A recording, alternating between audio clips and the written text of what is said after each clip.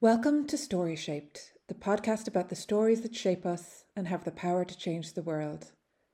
I'm Susan Cahill, debut children's author, and my co-host is the seasoned and wonderful children's author Sinead O'Hart.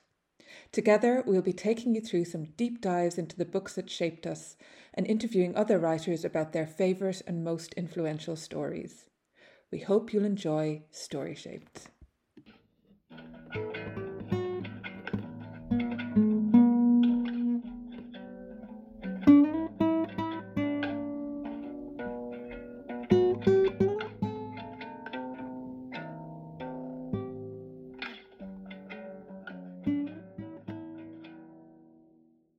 Díomh é story agus fáilte chuig Storyshaped. Hello, listeners, and welcome once again to Storyshaped podcast.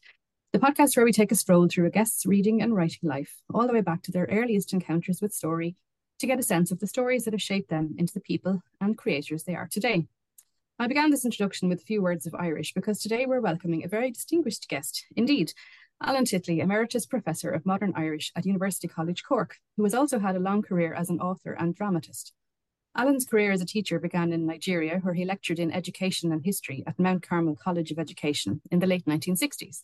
Later, he became head of the Irish department at St. Patrick's Teacher Training College in Drumcondra in Dublin, before moving on to take up his role as Professor of Modern Irish in University College Cork, from which he has since retired. He has written widely in English and in Irish, and his plays have been performed on the BBC and RTE, the Irish national broadcaster. His novel for young people, Amach, published by Irish publisher An Goon in 2004, won the Eilish Dillon Award, a very prestigious award for children's writers in Ireland, and he has won several other notable awards for his literary work, including the Patter Prize for International Drama and the Stuart Parker Award for Drama from the BBC. Alan was elected to the Royal Irish Academy in 2012 and continues through his journalistic work for the Irish Times to be an important cultural voice in Irish life. His most recent book, published just this year by Little Island, is The Táin, his modernisation of the ancient Irish battle epic Táin Bó Cúailnge, which tells the story of Queen Maeve of Connacht, her husband Ailill, and the war which is sparked when Maeve wants to get her hands on a better bull than the one owned by her husband. It's a fantastic translation / edition / reimagining of the old tale, one which is by turns funny and gruesome, action-packed and emotional. It's brought to life too by the brilliant illustrations by Owen Coveney, and it's a book that should appeal to any fans of superheroes or Marvel aficionados, as it packs as much of a punch as any movie. So without any further ado, let's welcome Alan to the podcast and wander through his story-shaped life. So, fáilte rót, Alan. Fáilte. Il Magot. Gur Magot Tain. So, fáilte rót. It's great to have you here today, and I'm really looking forward to talking to you about your story-shaped life. We've had a little chat before we started recording, and you're already a born Shanachie. We can see you have the storytelling gene, so we know this is going to be a great conversation. But we like to begin our episodes by asking our guests, are you story-shaped? So, on Tull of Alan Titley, are you story-shaped? I think so. I grew up at a time that sounds like old timers yapping away at the moment, but a time when we didn't have television, there was radio, all we had was books. So every time when I was growing up, if I had aunts in England and America and they wanted to give me a present, it was always a book. And so we kind of spent our time reading books. And to be fair, both my mother and father were readers, and there was quite a lot of books in the house. So in that sense, yes, I was aware of books along the way. And I suppose as I was getting older, I discovered that maybe the only thing I was really interested in was literature rather than and things like history and related subject, because the sciences kind of passed me by, and lots of other things passed me by as well. But I found that I could understand stories meant something to me, and of course, as well as that, we had stories in school. I do remember in very first class in primary school, we had a teacher who, and I don't think this was on the curriculum, sit down in the corner of the room, and my memory of him was that he would smoke a pipe. Now, this probably would not be permitted today. Probably and he would not. sit there and he would be chewing on his pipe and telling us a story. He told us, the great stories like Gulliver's Travels, some Sinbad the Sailor, and sometimes they went on. He would wait from one week to the other. In fact, one of the stories he told us was the old I was later I learned it was the story in Irish, Sheana, which is the story of the guy who sells his soul to the devil, the Faust story, which is an old international folk tale, but it's done in an Irish context. And he told it so brilliantly and was going from week to week that it scared, if I may use a bad word, it scared the shite out of me. And so badly that my mother, who never would complain or argue or cause any hassle whatsoever, actually went up to the school because I couldn't sleep at night because I was imagining that the Oh my devil, God. the man on Far Dove, this dark man with the horns in his head, was around every corner. So it meant that the story actually gripped me and scared me right from the start. And that was, I suppose, a great introduction to storytelling, that if it could have that effect, then, Absolutely. that's what it would be. And I do recall as well, strangely enough, I suppose, things that is not done today, in primary school, because of the kind of education we had. It was obviously a very Catholic education. We had the catechism, and I can still quote whole chunks of the catechism. I had not seen or ear heard, and I had into the heart of man what things God have prepared from who will love him. Sin is sacrament is sensible outward signs due by Christ, signify grace and conference souls. I can quote all this, but that wasn't the interesting bit at all. It was that there was also way to read bits of the Bible, the New Testament. And of course, there were great stories in the New Testament. I mean, there's some great stories in it. And they stayed with me, and they still stay with me in all kinds of ways. I mean, you might have doubts about all kinds of stuff. You may critically examine it, but there's still great stories. So, yeah, it was always there. And I do recall as well that I think probably the very first book that I can kind of recall in a way was Don Quixote. Wow. A children's version Don Quixote, not the 600-page book by We'd be very Cervantes, I should impressed. say. Very impressed. Very impressive, Exactly. Yeah. because I remember the illustrations along the way. Wow. But I do recall, I think my parents and my brother and sister, I had one brother and one sister, and they were out. I think they were at mass, and I was ill or sick and indisposed anyway. And I stayed at home and I read Don Quixote, this children's version, from cover to cover. And I said, "Wow, this is a fantastic story," because of the characters, because of the knight and his rather silly Sancho Panza, who actually knew a lot more out life than Don Quixote did.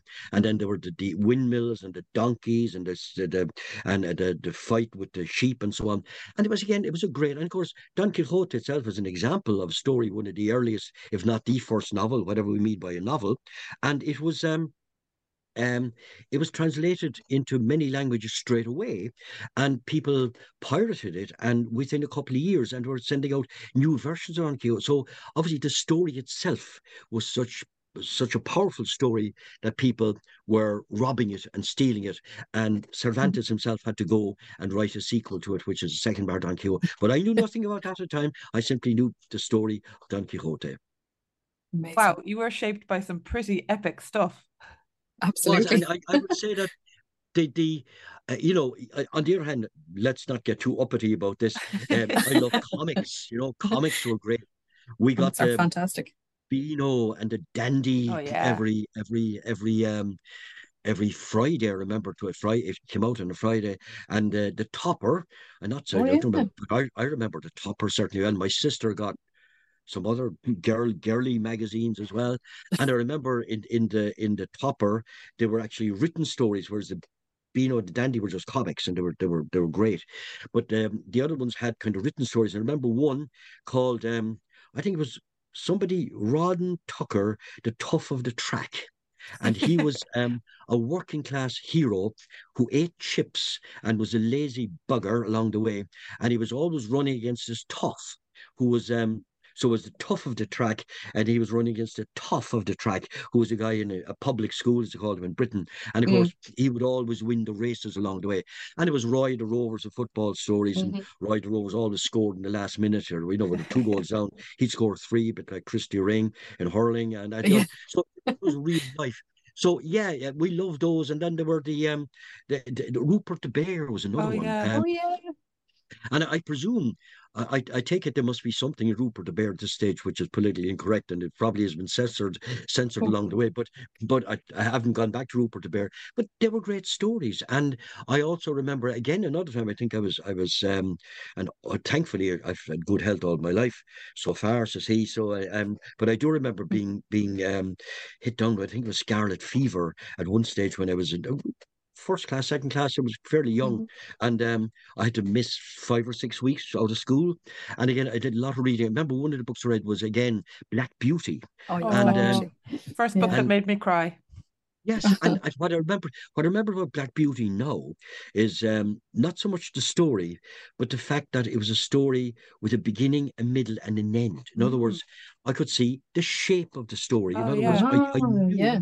what was going on. So it Mm. wasn't just that one thing happened and nothing happened, nothing happened. It was Mhm. something happened and was linked to what happened at the end. And I Right. said, that's a perfectly shaped story. So they're the things that I kind of remember from that. And then you kind of move on into secondary school, God help us, which is a different thing entirely. They're trying to beat all this stuff out of you and get you to learn about real life, whereas what you really want to do is read Jack Kerouac and read D.H. Lawrence, all the other stories under the desk that you're not supposed to be reading. But of course, some of us did, and that was a great thing about it. Oh, because we had Brilliant. another author on the podcast recently, Jasbinder Billen, and she said when she was in primary school, at the end of the day, the teacher would read them all a story at the end of the day, and then when she went to secondary school, that first day of secondary school, she was waiting and waiting and waiting for the. She's like, now it's going to be the time when the teacher tells us a story, and then there It was didn't no more, happen. no Yeah. story. So And yeah, she was, that yeah. shift between kind of story shaped primary education and then secondary Yeah. education is such a stark one, isn't it? Yeah. It is, and also I think we've all seen this. You go into a bookshop, a good bookshop, anywhere, Cork, Dublin, um, Galway, wherever, and there's lots of great bookshops around the country. They're Mhm. not gone yet, along Thank God. and yeah, and Yeah. you see on a Saturday morning in particular, my memory is, and you'll go in and you'll see parents with younger children and they're buying them books, which is fantastic. And they're getting the books and they're reading books and so on. And I often rather cynically ask myself, this is great and wonderful and fantastic, but how many books do the parents read themselves? Because Mm. unless the parents, and you get these ridiculous surveys that are done by educationalists, and being an educational myself, I'm fully aware of the nonsense that goes on. But you get these surveys that say, people are better readers if there's books in the house. If the parents read, then there's a good chance that the children will read.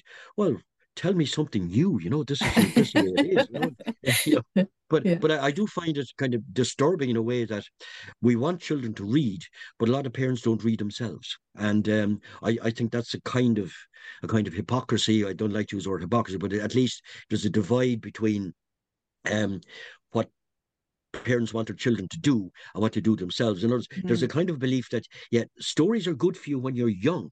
But when you get that bit older, you should Yeah. put all that childish stuff behind Stuff you behind and you. forget Yeah. about Which it along is the way, a and, terrible and tragedy, isn't it? a terrible Yeah. tragedy along the way. Yeah. And yet, we keep on reading. Book sales are going up. People are still reading books, and the best films are always not always, but very often based on books Based on anyway. books. So, Yeah. and the best films are ones that are written by writers, scripts are done by dramatists along the way, Mm. rather than just nonsense with computerized imagery and so on along the way. So, I think that's a fairly basic thing about stories, that they're the center to anything we do. And of course, I mentioned this sounds like I'm a kind of religious person, which I'm not in at all, but I'm interested, fascinated by it in some ways. But you notice, because I mentioned the New Testament, what Jesus did was he went around and told stories. That's what he did. Exactly. That's Told, true, told, told actually. stories. Yeah. Yeah. Yeah. No, he also Yeah. worked miracles, which That's is true too. which Yes. also helps. But telling the stories was a vital thing, and Yeah. that's what held the whole thing together. And history is a story, and if we try to think back any element of history, what we ask is what happened. And Mm. it's what happened that makes the difference. It's not the economic mismanagement or the number of people who died or the corn laws or the naval laws. It's what actually happened. That's Mhm. the way we deal with the world. And that's what seems to me to be fairly central to what we're doing. Yeah, absolutely. I'm struck by what you said about Black Beauty, that you could see as you read it that it was a perfectly shaped story. And I love that, because I always think, or when I'm talking to kids, even, if I get a chance to do school visits and stuff, that whenever you read a story or take in a story from any, like in through any medium, that it teaches you something about the way stories are constructed, even if you're not aware, and that's one of the values, or one of the good things about reading, is that, every time you read a book, you're learning how a story is put together. And when you want to go and create your own stories, then you have this kind of framework to build on. Do you think that's true, or would you find that are the books, or would reading or being a reader sort of have helped you to want to become a writer as well? Do you think? I suppose it did. Again, if I may harp back to the ancient prehistoric days when we didn't have Please television, do. and I Do do remember absolutely. I remember on wet days, myself and my brother in particular, we would sit down and we would write our own stories, and I think they're Fantastic. probably up I in the love it. attic somewhere. Oh, I And love now it. they were usually cartoons, so we'd have drawings as well, like a bit like the Rupert the Bear, a comic one, and um, he was much better at drawing than I was. He was actually very good. My drawings were pretty appalling, really. They were kind of abstract impressionism when they didn't have a name, It was along the way. But but the stories, I simply enjoyed writing stories, and I know they're probably up in the attic in this house somewhere, because my good wife found them at some stage and put them away in a safe place, which means they'll probably last a long. Clever wife. But I, Yeah. but I do have to. But I do have them, and so we used to do that. And I do recall as well, and maybe it's just a quirky thing. Again, when I was in primary school, we used to write these. Now, I should say this is a big school in Turner's Cross in Cork City, and there were 77 children in a classroom. Now, when I said this to Oh people, my they God. get horrified. Now, I can't imagine that. the Yeah. reason was because a whole new housing estate of Ballyfihan had been built up suddenly, and they hadn't put the schools in. So the Ah. school was still in Turner's Cross. So suddenly the numbers exploded and we had to be packed in. So I have no idea how the teachers managed to teach us anything. And of course, there was no sense of ADHD or none of the dyslexia. If somebody couldn't read, they were thick. There was Mm. no sense of working out what was wrong with people. It's very So the sad. teachers Yeah. had a Mm. way of teaching you essays, and they would write on the blackboard. They would talk about an essay, like God help us, an essay like picking blackberries, which was a common one. I hated picking blackberries, but he'd put up words on the board, and then he would leave a gap, and you had to fill in the gap, and you put Mm. the words that were meant to be filled in. It was like a crossword puzzle. You'd fit them into the thing. Yeah. And because I was lucky enough to be able to read, and I don't ever remember learning how to read. I learned to Ah, read yeah. before I went to school. I think it was sitting, my father and my mother would be reading the Evening Echo or the Cork Examiner, what it was, and I just picked out the words. So I never had a problem with reading. Mm. But I do remember that these stories were always boring. Like, there was a boring, we went out early in the morning, we put on our clothes, and then we got in the car or on our bicycles, went to the field, and we picked blackberries and filled up the bins and went home and fell asleep. But the teachers always gave us a chance to do something ourselves. So I remember I would say things like we were picking blackberries, and an unidentified flying object landed in the field, dug a hole, Love it. and so then I had to go into the hole, and then you're off in another word. And it was just, why would you write this sort of stuff? So I think that kind of quirkiness, if that's what it is, a kind of going against the grain. In other words, Mm. if this was what was going on, then there were other ways of telling that story as well. And Absolutely. and I think that was probably in me. I don't know where that came Mm. from, but it Mhm. was it was kind of there along the way. So maybe did that shape me? It did. Um, and I noticed the same thing in films. I remember seeing a film, God help us again, and it was the same epiphany, revelation with Black Beauty, a film called Winchester 73. It was to do with a rifle, and a rifle was the story, and it passed from hand to hand to hand. It was a cowboy film along the way, and I saw it years later, and I said, God, that's a rubbish film. But at the time, I remember seeing it showed again, there was a whole movement and story from the beginning right to the end, and the same people ended up again having the gun at the end as had at the beginning. So there was Ah, a kind of sense to the whole a thing nice along the way. circular structure. Yeah. Circular structure, and Mm. kind of, I suppose that kind of stayed with me without looking for it, which I suppose which it was. But there's also, I mean, what would happen if you wrote a detective story, for example, that didn't have a solution? You'd feel Mm. cheated. So You you're would. right. You And of would. course, lots of detective story in reality, murders are not solved. That's But you true. would feel utterly, cheated if you read a detective story and said, come to the last page. Who did it? We don't know who did it. That's just terrible, So a story kind of allows us to make that sense of shape, which doesn't necessarily reflect life, because life is messy.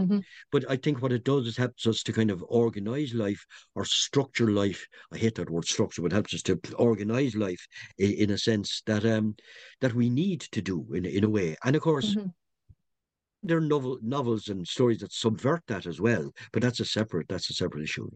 Yeah.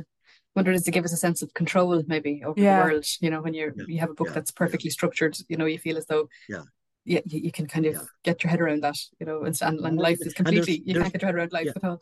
Yeah. yeah, and there's stories where the ending is not the important thing; it's something that happens in the middle. And of Yeah. course, the kind of the classic short story, which is meant to kind of show what Joyce called an epiphany, kind of a revelation. You kind of suddenly you realize something. He didn't love her anymore, she didn't love him anymore, or whatever it would be. Yeah. And Frank O'Connor was great at that sort of story. You're reading him, and you would find, yeah, that's what he's on about. And I think you get that notion of just somebody realizing this is the way life is. That there's a great story by Liam O'Flaherty, which he calls The Touch, and I read it in Irish and English, Tangovoil, and it's about a group of people on an island, probably with the Aran Islands where he's from, and they are collecting seaweed on the shore, as you did, and you collected seaweed in order to put it on the ground and fertilize the ground. I had to learn this. Being a SETI person, I know nothing about seaweed, but I know that seaweed is being used. I had to learn this stuff.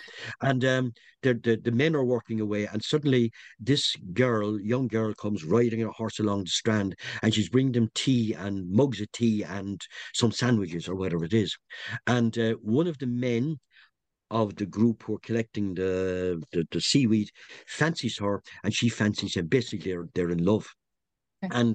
But the father of the girl, who was the boss of the seaweed collectors, doesn't like him because he's poor. He has no land, and he has 1 acre or 2 acres, and they have nothing. So he doesn't want his daughter anything to do with the girl, and so they're throwing the seaweed onto the baskets to take it away, and their two hands kind of meet, kind of electricity, suddenly. And the father sees this, and he says, "I'm going to stop." So he goes down with his pike, and he threatens the young man, and he says, "If you go near my daughter again, I'll stick this pike into you." And of course, that's the point of the story. What is he going to do? And the young man funks it.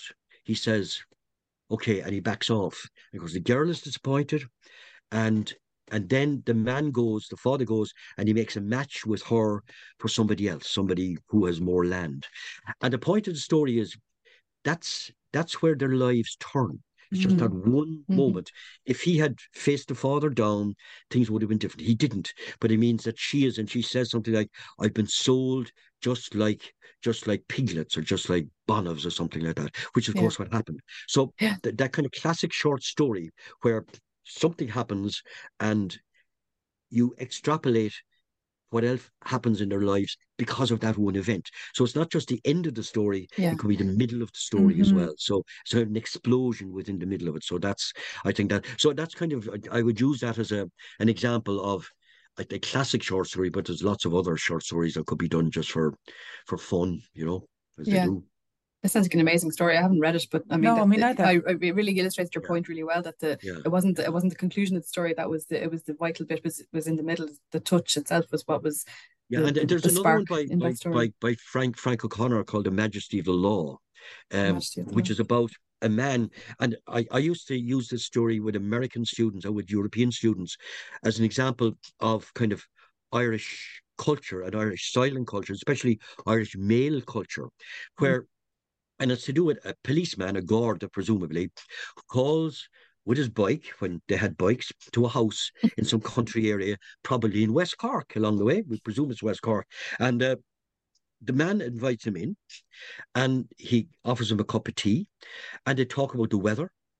and talk about crops, they talk about football and hurling, they talk about everything, but they don't talk about what he came for. And the Garda has come in order to arrest him for a row that he had with a neighbour along the way. And so the Garda they finish the cup of tea, they finish the chat about everything under the sun, and he's leaving the house with his bicycle, and he turns back and he says to the man, he says, "Do you know, Tim, I I, I suppose you won't be coming along with me," meaning you Mm. won't, you are you coming? And You have to Tim come. says, Yeah. he says, "You know I won't." And he says, "Ah, sure, I thought that so." But he says, "Give me a few minutes and I'll get ready." And what it is, that this guy has had a row with one of his neighbours, and he says he would rather go to jail um, than have the satisfaction of paying the fine. Now, I never understood that mentality myself, but the man says, and the whole neighbourhood will know that man was responsible for putting me in jail. So it kind of shows the kind of narrow-mindedness, Mhm. the kind of the closedness, closeness of a community, but it also shows the fact that in Ireland, and particularly amongst men, we never say what we mean. We talk about something else. And people often say about men, they don't expose their feelings. They do, but it's in a code.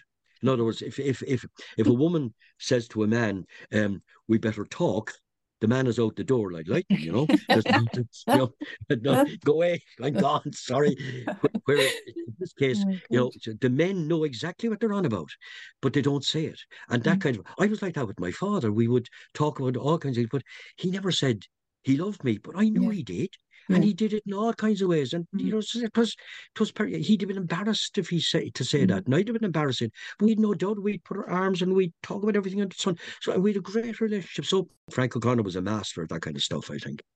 Yeah, my granddad would, he showed his love by, he wouldn't, he'd never say it, but he'd take your car silently. He'd just take your car and drive it off. And then when you were leaving, your car would be full of petrol and whatever was wrong with it would be fixed. Oh, That that's scene, lovely. yeah, that Yeah. scene on Colleen Kewen, if you've seen on Colleen I Kewen, haven't seen it yet. where No. and again it's to do with this girl who was sent out for the summer because her parents can't look after her, and just kind of a rough Mhm. um their relations of her, and she's kind of, the man seems to be a rough silent type, but there's one stage and he simply takes a biscuit and he pushes it across the table to her, Oh, yeah. and then he goes out the door. And that shows, bang, he had said nothing to her, but just he gave her a biscuit, and A that little did it all. the act of love So instead of the words. the Yeah. act of Yeah. love, yeah, and Yeah. then Yeah. they get on great together along the way. So I suppose stories can do all kinds of things, whereas you can get the kind of declamatory story where the thing you have like folk tales.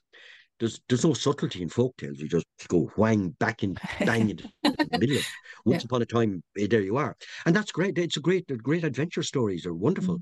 Mm. Um, but there are other ones then that I said they're subtle along the way, and that's why that's the great thing that there is teaching literature to students. I used to say to them, and I have to say this again and again and again and again and again. The great thing about literature and about stories in particular, it's also true of poetry, is that you can say anything you like once you kind of back it up by showing Mhm. you've read it. Um, and it's the one place in learning that you're actually free to say what you like, to do what you like. If you're doing engineering, you Mm. better know how to build a bridge. Yeah. If you're doing dentistry, you better know where your teeth are in your mouth. Yeah. It's kind of important along the open heart surgery. You better know what you're doing. But in literature, you can say anything you like once you can back it up. And again, I used to say often to students when we were doing a course, and I'd say to them, the only thing I want you to do is to read the stories. That's all. That's Nothing all. else. Just read the book. I won't give you any um, notes. There's no such thing, because I used to use notes. I'd simply talk about the story. I didn't Mhm. believe in giving notes. But the students always wanted something firm. They wanted to say, please tell me what you think, and then we'll write it down. I said, no, it's not like No, that at all. it's about what you think. Yeah. Yeah. It's not true. And I remember giving a course. I used to do funny things with my courses. I give a course on there's Donegal writer shows of Macriana, and he I gave the question to them at the beginning of the course saying, is he, Seosamh McGrean, is he a modernist writer? And there's a big debate over that. And we would give a course of 10 or 12 lectures. And I said, no, it's up to you to answer it. But they'd come to you at the end of the course and they would say, what's the answer? And I said, there isn't an answer. I don't have an answer myself. It's maybe yes, maybe no. Write about it. And it used to confuse them. And I think that was one of the reasons. And the other one, I thought this was kind of funny. Um, I used to do a course in folklore. And I would say to them, especially the first lecture, and I used to do it occasionally, I said, I would get them to get rid of all pens, papers, all nothing on the desk. They had to sit there with a blank table, a blank desk in front of them, and arms folded or arms out, didn't matter. And they weren't allowed to write anything down because folklore was simply folklore. It not only was it spoken word, but when people told stories in the past, not only did they not have reading or writing, they didn't know that there was reading and writing there. Reading and writing was something that didn't exist. So, and they would sit there and they didn't know what to do because they needed to write something down. So, no, you have to listen. So Oh, it was a neat along the way. I wish I'd been in that class. I was just thinking the same thing. I wish I'd been taught by you. That's an Yeah. amazing tool. That's I brilliant. enjoyed it. I mean, another trick was I remember, and I knew little enough about children's literature at the time, and I was asked to write about which I wrote that book you mentioned, Amach, which won the Eilish Dillon Award, and I was asked to write a book for children. I told stories to my own children. I'd make them up, but you forget them. You know, you kind of forget. You'd make them up. They would remind you what they were, but you'd make them up as you go along. But I remember being kind of cajoled into doing a course on children's literature because the guy who was doing it was ill or was retired.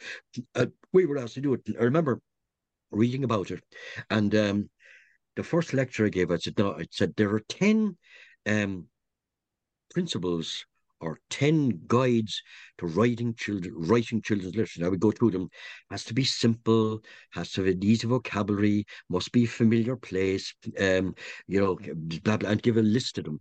And they'd write, and of course, when you say to students, there are 10 points, they'll write down the 10 points, 1, 2, 3, 4, 5, 6, 7, 8, 10. And then they were finished, I'd say to them, now what you do is you take that piece of paper, you tear it up and you throw it away. I because love it. none of them are true. Absolutely. And they would go mad. They would go mad. Sometimes it is true, sometimes it's not. There are things to do it, there's not. But it's the idea that there are easy answers to these. There are not. You know, there are no easy. Like there's a simple road that you should follow. You should follow this formula, then you have it. I remember hearing it when I wrote a few plays originally. This American guy says to me, he says there's a formula for writing successful plays, and he gave me this kind of what looked like an algebraic formula for writing a play. I said, sorry, I don't want this. So you write, it's a story, put on the stage. That's it. So I know. Anyway, so enjoy it. That's the point. I love that. I'm so glad you said you'd get your students to tear up that page because I was going to go, but no, I don't agree with you. But can I ask you one question? You're fantastically accomplished, obviously, in the Irish language, and you've made a career not only in academia but also in your own writing. But did you grow up in a multilingual or a bilingual household, or where did your love for Gaeilge come from? No, it was entirely based in school, really. Apart from the fact that I did learn looking up the census for 1911. I did discover, and this was like in Cork Harbour, as I said, Carrigaline, this area. And I learned that my grandfather who filled it in said that they spoke Irish. Now, I don't remember my grandfather, he was dead. And so my grandmother, whom I remember reasonably well, she died when I was maybe 10 or 12, must have been Irish as well. And I thought, no, this is kind of because of the cultural revival. But I looked up the other people in the area, and anybody over 40 years of age said they had Irish. So it was actually true. But it wasn't that so far as that. When I went to school, you were taught all that. But I suppose we're fortunate having good Irish teachers.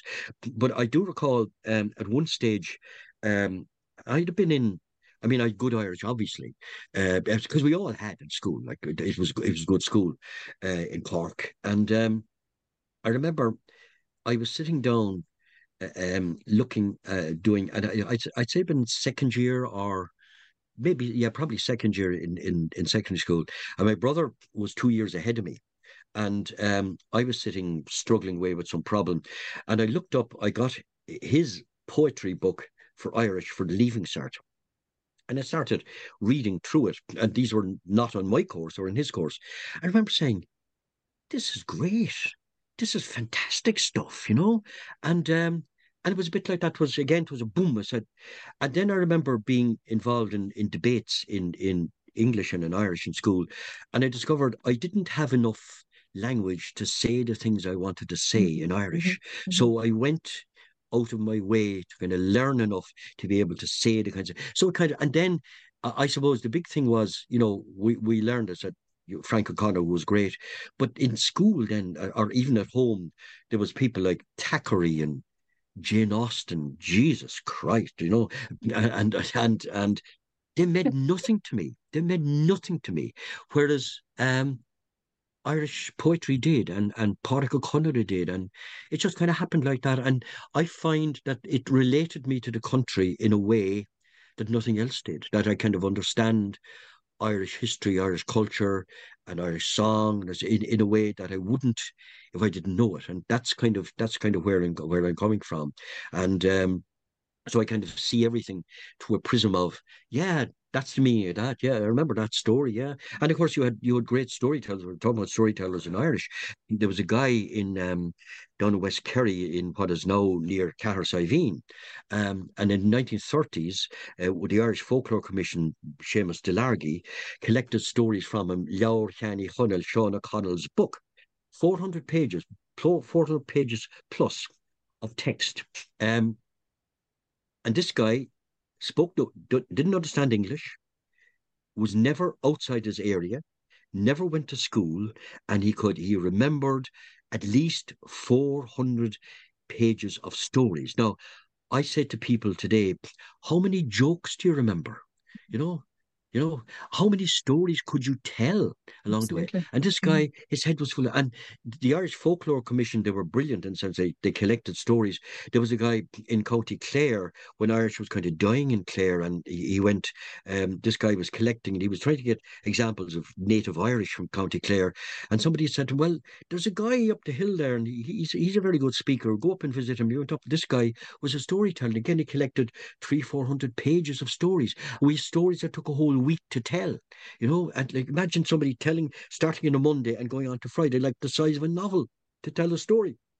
So that's in us. It's there. It's along the no, they're folk tales. So, but they're tales that kind of tell of, but they also deal with real things. They deal with love and romance and horror and danger and extremities and anger.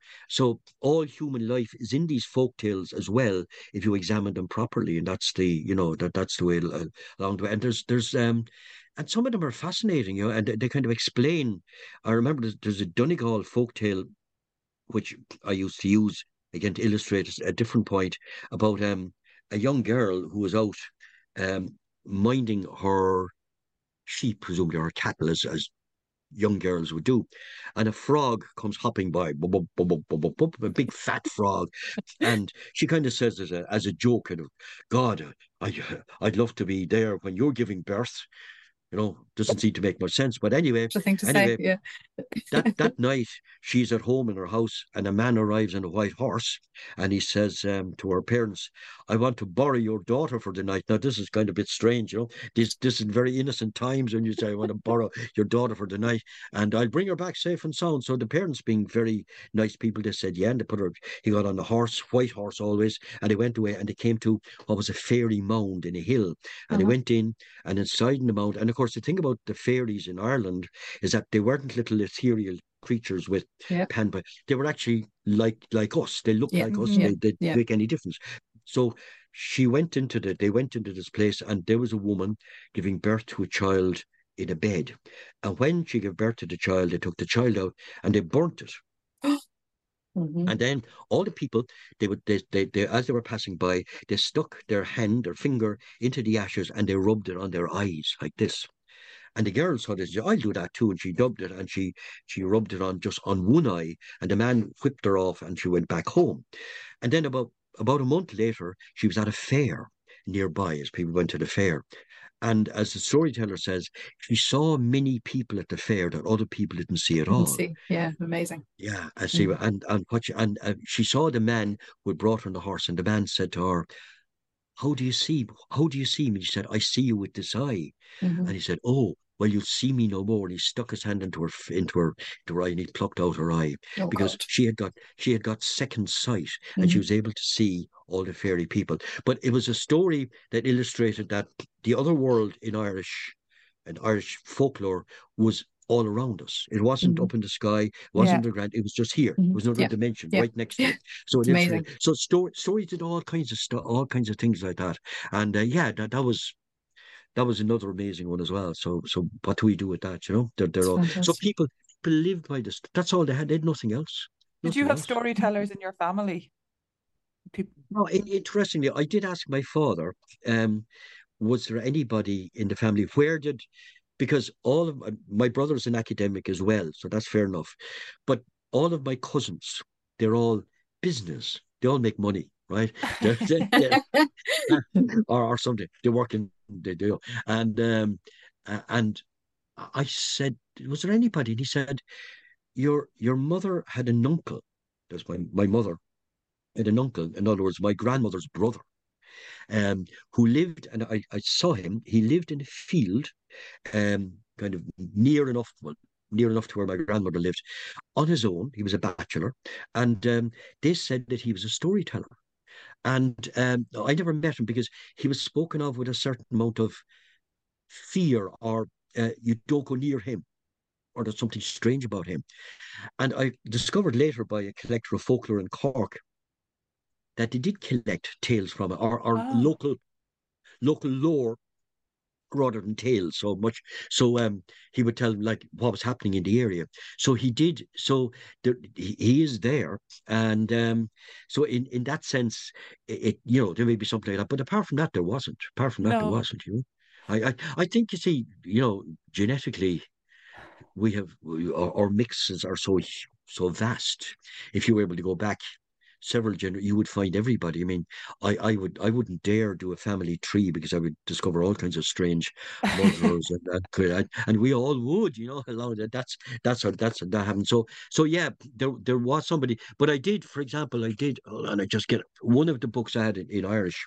That's a book in English, Parabolas, which is a book of Oh short yeah, stories and fables, and it's so a great that's cover. Lagan Press. Like Fabulous it Stories and is Fables by Lagan Alan Press. Titley. Yeah, that's it. Lagan Press published that. And Lagan Press, unfortunately, are not there anymore. But they're it's kind of a shortish book. But they did write a book in Irish. Leabhar Nora Neon Lewin. Nora Hanlon was my mother. I just called it Ah, after my mother. And there are 100 stories in that book. 100 stories. And now most of them are short. That was the idea. And when I was writing it, the stories just kept on coming. They're just, I should think of a thing like great story. And I do remember when I was studying for a degree in college, and folklore was one of the parts of it. And the way you read a book and you forget everything apart from one thing. And I was reading a book which was on our course, called, was it um, Medieval and Gaelic Romances or something like that, by Scottish authors it was. And he was talking about a storyteller in former Yugoslavia, probably a Serb. And this guy he said, if you give me 4 words, I can make up a story about it. And I said to myself, and that's the only thing I remember from the book, isn't that marvelous? And he would say, give me 4 words and I will make up a story. And it often said to me, that's what a storyteller is. You invent along the way, and you invent and you shape it according to your needs. And again, I remember Somerset Maugham, the English writer, saying at one stage, do you know the old thing about Oscar Wilde's joke that he laboured all morning putting in a comma and all after taking out. I mean, we know that that's rubbish, or Truman Capote saying if you put a semicolon in the wrong place, it'll ruin the story. That's rubbish. Somerset Maugham said, if you're a writer, you can write a story for a magazine that's 3,000 words. You can write the same story in 10,000 words for a book. And in one, there won't be a word too many, and the other, there won't be a word too Too few. few. So, Yeah. and I think that's what you mean. If you're writing a play for radio, you have 27 minutes. Sorry, that's it. You can't put it on the stage, you know. If you're writing it for the stage, you've got less than 2 hours. That's you can't, you can't have the Red Sea opening. You can't do Moses. You can't have 500 characters. You're limited in the audience. You're limited in the material, but within that, you're free to do what you like. And I think that's the great thing about it. That's wonderful. Also, I want to know, as you were talking, and you're talking about folklore and like what folklore gives you, and that kind of growing up with that kind of atmosphere of all of those stories. And because your most recent book is on Tyne, when did you first encounter the stories of Irish mythology? When did that start to shape you? We were all told a certain amount in school, I suppose, Yeah. maybe the more of them. I mean, stories of Fionn McCool and so on. They were in there, and they'd been in the songs as well. And I was never hugely smitten by them. I mean, there were some great stories and some better than others. But the Tyne, I learned about the Tyne basically when I was doing, God help me, Old Irish in college as well, and Irish from the 7th or 8th century, and you kind of were, well, in this case the 10th or 11th century, and so we had the text, and you were working your way through it and so on, and then but I was asked by Little Island Books to do it, and I kind of said, do I really want to do this? So I put it off for a while because I was doing other things, and then because I didn't say no, they got back to me again. And I said, feck it, I'll have a go at it anyway. So I like a challenge, and if you're asked to do something, yeah, you do it. That in itself, being asked to do something, it's like your patron asking you to do something. I kind of like that Yes, in a I way. know what you mean. Yeah, yeah. Yeah. Yeah, I mean, I was asked to do to write a play at the time of the 1916 celebration, 2016, Mhm. and I was asked to write a play as it always had to do with the rising and culture, like Irish and Conor na Gaeilge and music and so on. And it was a play for young people. So I kind of said, da, da, da, da, da, da, da. Okay. So I wrote the play, and it went on in the Abbey just for one day on the Abbey. So, but that was a challenge. Mm. Never written a play for young people before. So Mhm. I'll do that. So grand. So I hadn't adapted in the story. So I said, grand, I'll do this. So what I did was I took I read the Old Irish story. I read Thomas Kinsella, Kieran Mhm. Carson. There are Mhm. several modern Irish versions. There are Yeah. Lady Gregory. So I kind of read them all, kind of took down some notes, and kind of internalized them, and then I wrote it myself. Yourself. Yeah. That's kind of what I did, and I was kind of conscious of. The Tyne is it was Frank O'Connor again who called it a long rambling story about two bulls, and it is a long rambling story. So you have to cut out a lot of the dross and cut out a lot of the rubbish in it, which Mm. which I had to do because there's people being killed and killed and killed and killed and killed, and you don't Yeah. want to know all about that. So I have to say so I kind of say, what's the skeleton of the story?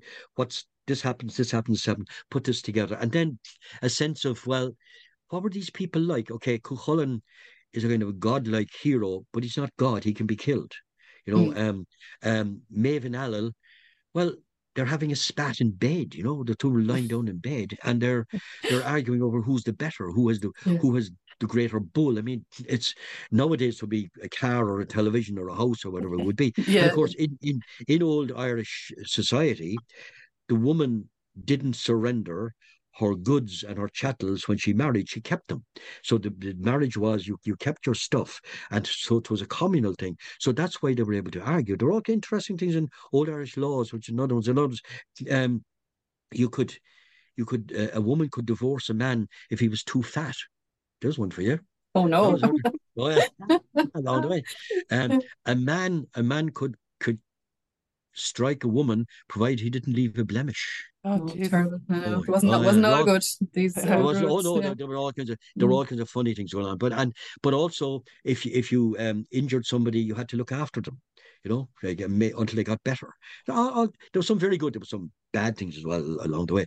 But anyway, so there was a real background there, and the two of them having a spat, and then going off to Ulster and Cuchulainn and the king and the hurling and the whole lot. So it's a great story. But Mm. also interesting about it is that, and there's a kind of a debate amongst us about scholars, like it is it an anti-war story? Because Mm. all these people are slaughtered. There's vicious and there's a I lot know of nobody gold. really wins. And it's for no reason. Yeah, Yeah. it's for Like no the reason. bulls destroy So themselves too, don't they? the bulls aside, nobody wins. Nobody Yeah. wins. It's all, Yeah. and there's also realization, which is very revealing, that this is going to happen again. Because Yeah. and it does. There was peace in Ulster for 10 years or something. Then, and the way that wars are over, and people say, "God, that was awful," but not next generation start getting them saying, "Hey, let's have a go at this stuff again," and that's the scary. So it's a deeper story than we think in some ways, and so I mean, I put in a kind of reflection at the end. It's not the original, but Cuchulainn kind of saying, "Well, what was it all about?" Mhm. And kind of realizing it was about nothing. It was about two bulls, but the fact that that's the way he is, and he's a warrior, and he's going to be called on to fight again because that's what soldiers do. So it's kind of it's a much deeper story than you'd imagine in some ways. So yeah, it's interesting. It's good. And because you've kind of answered this question already, maybe, but because I was going to ask, what did you learn or discover about that story by reading all of those versions and revisiting it and reshaping it yourself? Was there anything that like really struck you about I learned the that kind we of the were all mad. longevity of the story? They were all going That mad. we were all We mad. were all mad. Yeah, that's a long way. Why Um, do we like? Why are we drawn to that story? Why do we keep telling that story? that's as they say before they answer the question, as politicians say, that's a very good question. While I delve deeply for an answer along the way, I, I I actually don't know, but I think part of it is the notion of a hero, and Mm, as I said, Yeah. with the Superman heroes and Batman and so on, and that's a big one. The fact that there is a human dimension with Alil and Maeve and a kind of yeah. jealousy. The fact that let me think of a third reason quickly. Um, there's friendship, there's loyalty, there's Mm, himself and Ferdia, and their Yeah. pals growing up, and they know one another along the way. And then there would be a lot of kind of one of the reasons it would have lasted was because there were obviously political echoes as well between Connacht and what we call Ulster, which was really County Louth and County Armagh and County County Down, Armagh. Yeah. that part of Ulster along the way, and Yeah. they would have come along the way. So and it's also, of course, because it was a particularly long tale, it's much longer than any of the other Irish tales we have. Mhm. So a bit like the Odyssey or the Iliad, the Yeah. very fact that it was long and was seen to be important, and a Mhm. long tale will seem to be important, like War and Peace, no matter how boring many parts of it is, it would seem to be more important than, than Puckoon or something like Yeah. a Yeah. Yeah. short book. So in that sense, it has epic proportions, and I think that was part of it as well. Interestingly, we didn't have too many versions of it in folklore. It seems to have mm, been a written story. There's a big debate over this. Now, there are stories about Cuchulainn. There are stories that are related to the Táin, but the Táin itself, I'm not aware that we have it a folk version of it. Certainly not a long folk version. There might be bits of it, but I'm not aware that we do. I could be wrong in this, but I'm not aware that we do. Whereas we had a lot more stories about Sean McCool and his is a different branch of storytelling that's really along the interesting. way. But that's it. So what did we learn? I think they would have been some of the reasons uh, why it survived. Whereas a lot of the Sean McCool stories would have survived because they have a certain amount of humor. There are kind of fools, and there are Egypts, and there's comeuppance, and there's sadness, and there's men and women, and there's infidelity, and there's war, and there's travel, and there's all, and they're great. They're great. People like an adventure story. I Mm, still like a good old war film if it's not just bang bang. It's about people If it in has war. yeah. people at the heart of it, Not exactly. not Yeah. just Yeah. Yeah. bang bang, like not just Yeah. so they can still, because they tell you about people in extremity, not Yeah. people when things are Yeah. nice and cozy. And a lot of fiction has to do with people, at the edge. And what do you do if there's Mhm. tanks coming down your street? What do you do if there's bombs falling? What do you do if you're about to be murdered in the morning? If it was you, That's yeah. where, yeah, Mhm. that they're, Mhm. you come to extremity. And I think because it's dealing with those um very serious things. I think that's what makes it an important story as well. And of course, being an agriculture country, I think the two bulls helped as well. Yeah. Yeah. Yeah. But I think you're dead right about the kind of, is this a story about the pointlessness of war and the destructive nature of war and the fact that even though it's so pointless, and nobody wins, nobody achieves anything, Awesome. and it's so tragic, but it just keeps on happening like The that. inevitability of it is the Yeah, tragic part as well. It is, And yeah. when I was a kid, first coming across the stories of Cuchulainn, I used to think the thing with him and Ferdia, the fact that there were foster brothers or whatever they were, born Foster out brothers, friends, yeah. that they had to fight each other to the death. Essentially, it just used to break my heart. And that's I know, exactly so what you're saying, though, isn't it? It's not about the war. It's about this, like the emotional resonance of it is because we are focused on these two men who have this deep friendship and deep love for each other, but they are still forced to fight. And that's what makes it so poignant and tragic. And I just love that. I love you're 100% right in what you're saying there. Yeah. But anyway, if anybody is listening to this and they haven't yet read Alan and Owen Coveney's version of the Táin, published by Little Island, it really truly is excellent, and I loved it. And I love what I really loved. I think most about it is how funny it is. The scenes between Maeve and Alil in the bed at start, they're hilarious, and the argument they get into about who has more, and it's really funny and very realistic in some ways. Like the dialogue is very, you can really hear it as you read it. But also I think it would really appeal to any reader who enjoys kind of graphic novels or comics, because Owen's illustrations are so graphic novel-y. They're fantastic.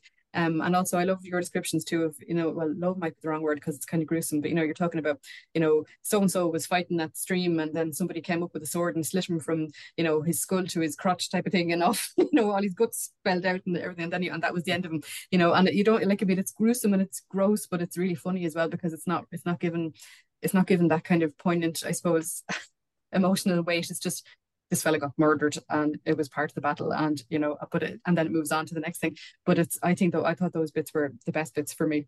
And it's bringing together like those early childhood influences. You've got the comics, and you've got those epic stories that you were listening to. It's like a perfect combination of those. Perfect match.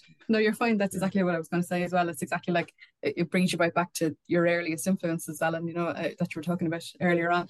But we're coming up close to the hour now of recording, so this is usually when we start trying to wrap things up. But this has been a fantastic chat with you about.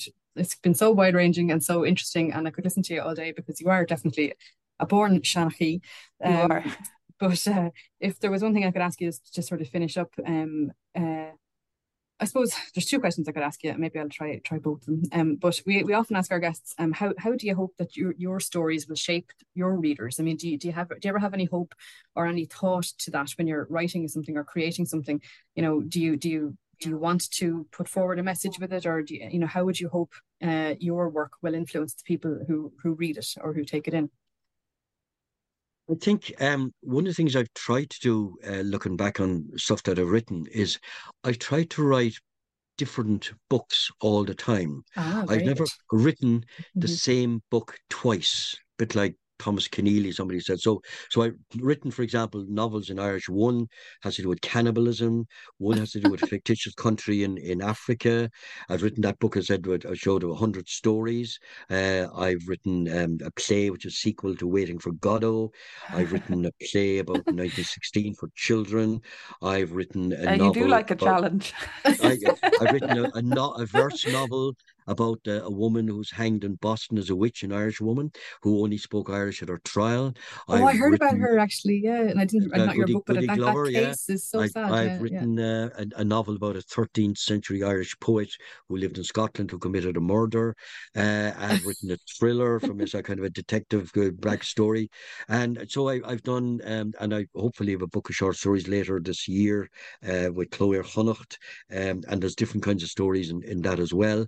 A lot of stories about hurling, for example, and I just happened to write, or I hadn't written anything like that before. So so I've never tried to do the same. In other words, partly, as we know, writing is a challenge for yourself. Could I do this?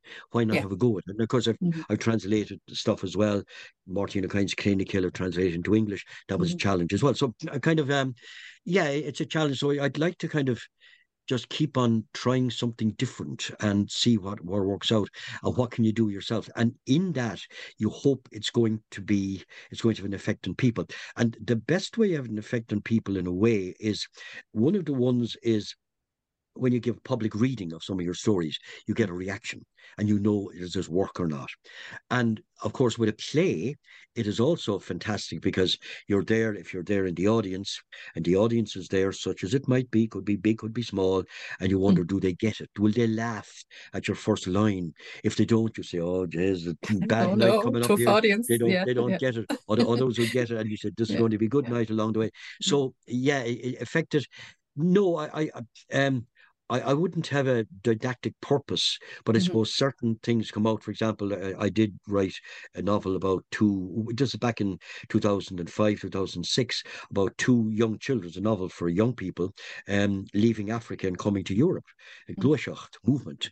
And they Interesting. leave a war area, and they cross the desert. And I was in the desert at some stage because I know a bit about it. And they come Mhm. and they come to Europe. It doesn't say Ireland; it could be anywhere in Europe. We Mhm. know where it is. And this was before the Mediterranean became a lake of death in some ways. I mean, it was the Yeah, beginning yeah. of it. So I was kind of, I would like to say I was kind of ahead of the posse about that. Now, I don't want to write about that. You could write about it again today because it's as relevant now as it Mhm. ever was. But I've done that. I've written about two young children escaping from Africa, coming in desperation to Europe. So, that's, you do think. I've written a story about a dog as well. A dog gets thrown out of his pair of his owner's car, and he doesn't know why he's thrown out. It turns out Oh, in the end that he's bitten one of the younger children, but he doesn't realize it right. until Yeah. later in the book.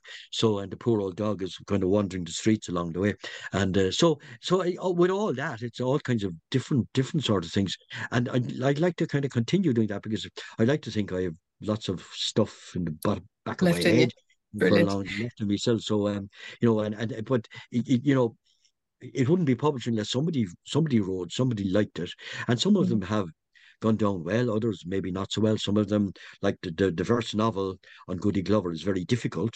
I had a novel in Africa which is very difficult because I was writing about the jungle and it kind of clogged it up with all kinds of jungle language, and I could hardly read it myself now because but that's what I was trying to do.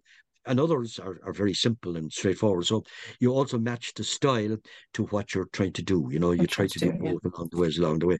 So Well, yeah, I try to write a short play for children at the moment. I never talk about what I'm kind of doing, and another story about another young boy, and I know they keep coming to us. I said when I wrote that book with 100 stories, the stories just kept coming to me.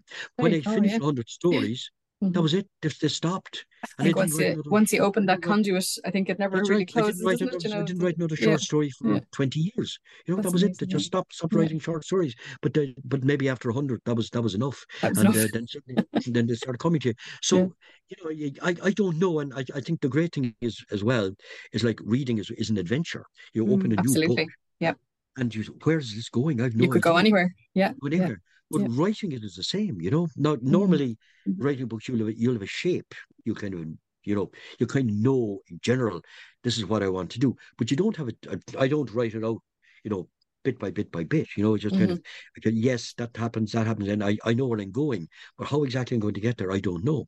Although it did happen once. I did write a kind of a detective novel, kind of a private eye thing, um, and it came to me totally unbidden one night in bed. I was lying down, going to sleep, and suddenly, doo-doo, the whole lot just came bang, one after the other. So great. So all I had to do was write it, Isn't that which is the brilliant? hard bit. But hard Yeah. bit. But so yeah, so they're all different, So and sometimes you struggle. Sometimes you struggle with the plot or the story, and sometimes it's sitting there waiting for you along the way. So you know along the way. So Brilliant. but if you didn't enjoy it, there's no point. And if you didn't, some Exactly. people enjoyed it either, So that was it. Well, all I can Well, say is you're an inspiration. I mean, listening to you talk, I mean, all the different genres you've written in, all the different challenges that you've risen to, and you've challenged yourself and you've acquitted yourself well, I think, in everything that you've ever tried to do. So, Alan, you're amazing to listen to. Great. And Keep you've going. answered the question. I'm My enjoying other this. question. Okay, go ahead, So son. yeah, my other we question can't was wait for what's coming next for you. well, it was going to Yeah. be what's coming next for you, but But you've you've kind of answered that answered it already. already. You've short stories coming from Clogher Connacht, and you're trying to write your play for young people. So, I mean, that sounds amazing, and you're continuing to challenge yourself and continuing to create. And I mean, like, if ever there was an inspirational person, it's yourself. That's brilliant. And I'm looking back over the notes I've made as we were talking, and all the breadth and the depth of the stuff that you've mentioned is amazing. So obviously a person who you're a great guest to have on the podcast, because you're definitely a person who's immersed in stories and has always been, and you've gone on then to create so many brilliant stories of your own in various different formats and in various different media. And you're a national treasure, I think is the right word. I'm enjoying this now. I'm enjoying this now. Yeah. But you're very kind, both of you, and I've really enjoyed talking to you. And really enjoyed doing the whole lot. And it's been wonderful, and thank you for coming on. I mean, thanks so much for giving us your time. It'll help to sell some copies of Untold, not to mention Buy On Time. Come on, guys! It's genuinely a fantastic, as well as being a fantastically written book. It's a beautiful looking book as well. I mean, the art is gorgeous. I mean, it really is it's a lovely gift to give. I think even teenagers would really enjoy it. It definitely has that graphic novel sense, and I really think it's a great. I would have loved it myself as a younger person. Me too. And I think it would be a fantastic introduction to the great Irish battle epic, the Táin, if you have never come across any stories of Cuchulainn or Maeve na Lil before. But because unfortunately time is our enemy, we need to wrap up the podcast episode. Much as I always like to say this to guests, we would love to talk to you forever, and I think we probably could talk to you forever, because you're a right man. No, yes. I'd be repeating myself, I'm sure, along the way. Not at all. But just to say thanks to the listeners for sticking around and being with us here to the end. I hope you've enjoyed this episode, because certainly Susan and I have. And if you could take 2 seconds of your time to give us a quick rating or review, or even share the episode with anybody you think might enjoy it, we would be certainly grateful. And the only other thing to say now is a great big Cormila Mahagut to Alan Titley for being with us. Sinead, Susan, thank you very much for all of that, and good luck with everything and with all the great work you're doing. Thank you so much. Thank you. Okay. So August slán foil, slán from myself and slán from Susan. Slán from me. Thanks very much. You were very good. That's good. And good luck. You've been listening to Storyshaped with Susan Cahill and Sinead O'Hart. Follow us on Twitter at StoryShapedPod, and don't forget to subscribe on the streaming service of your choice so that you never miss an episode. Music by Tony Betts.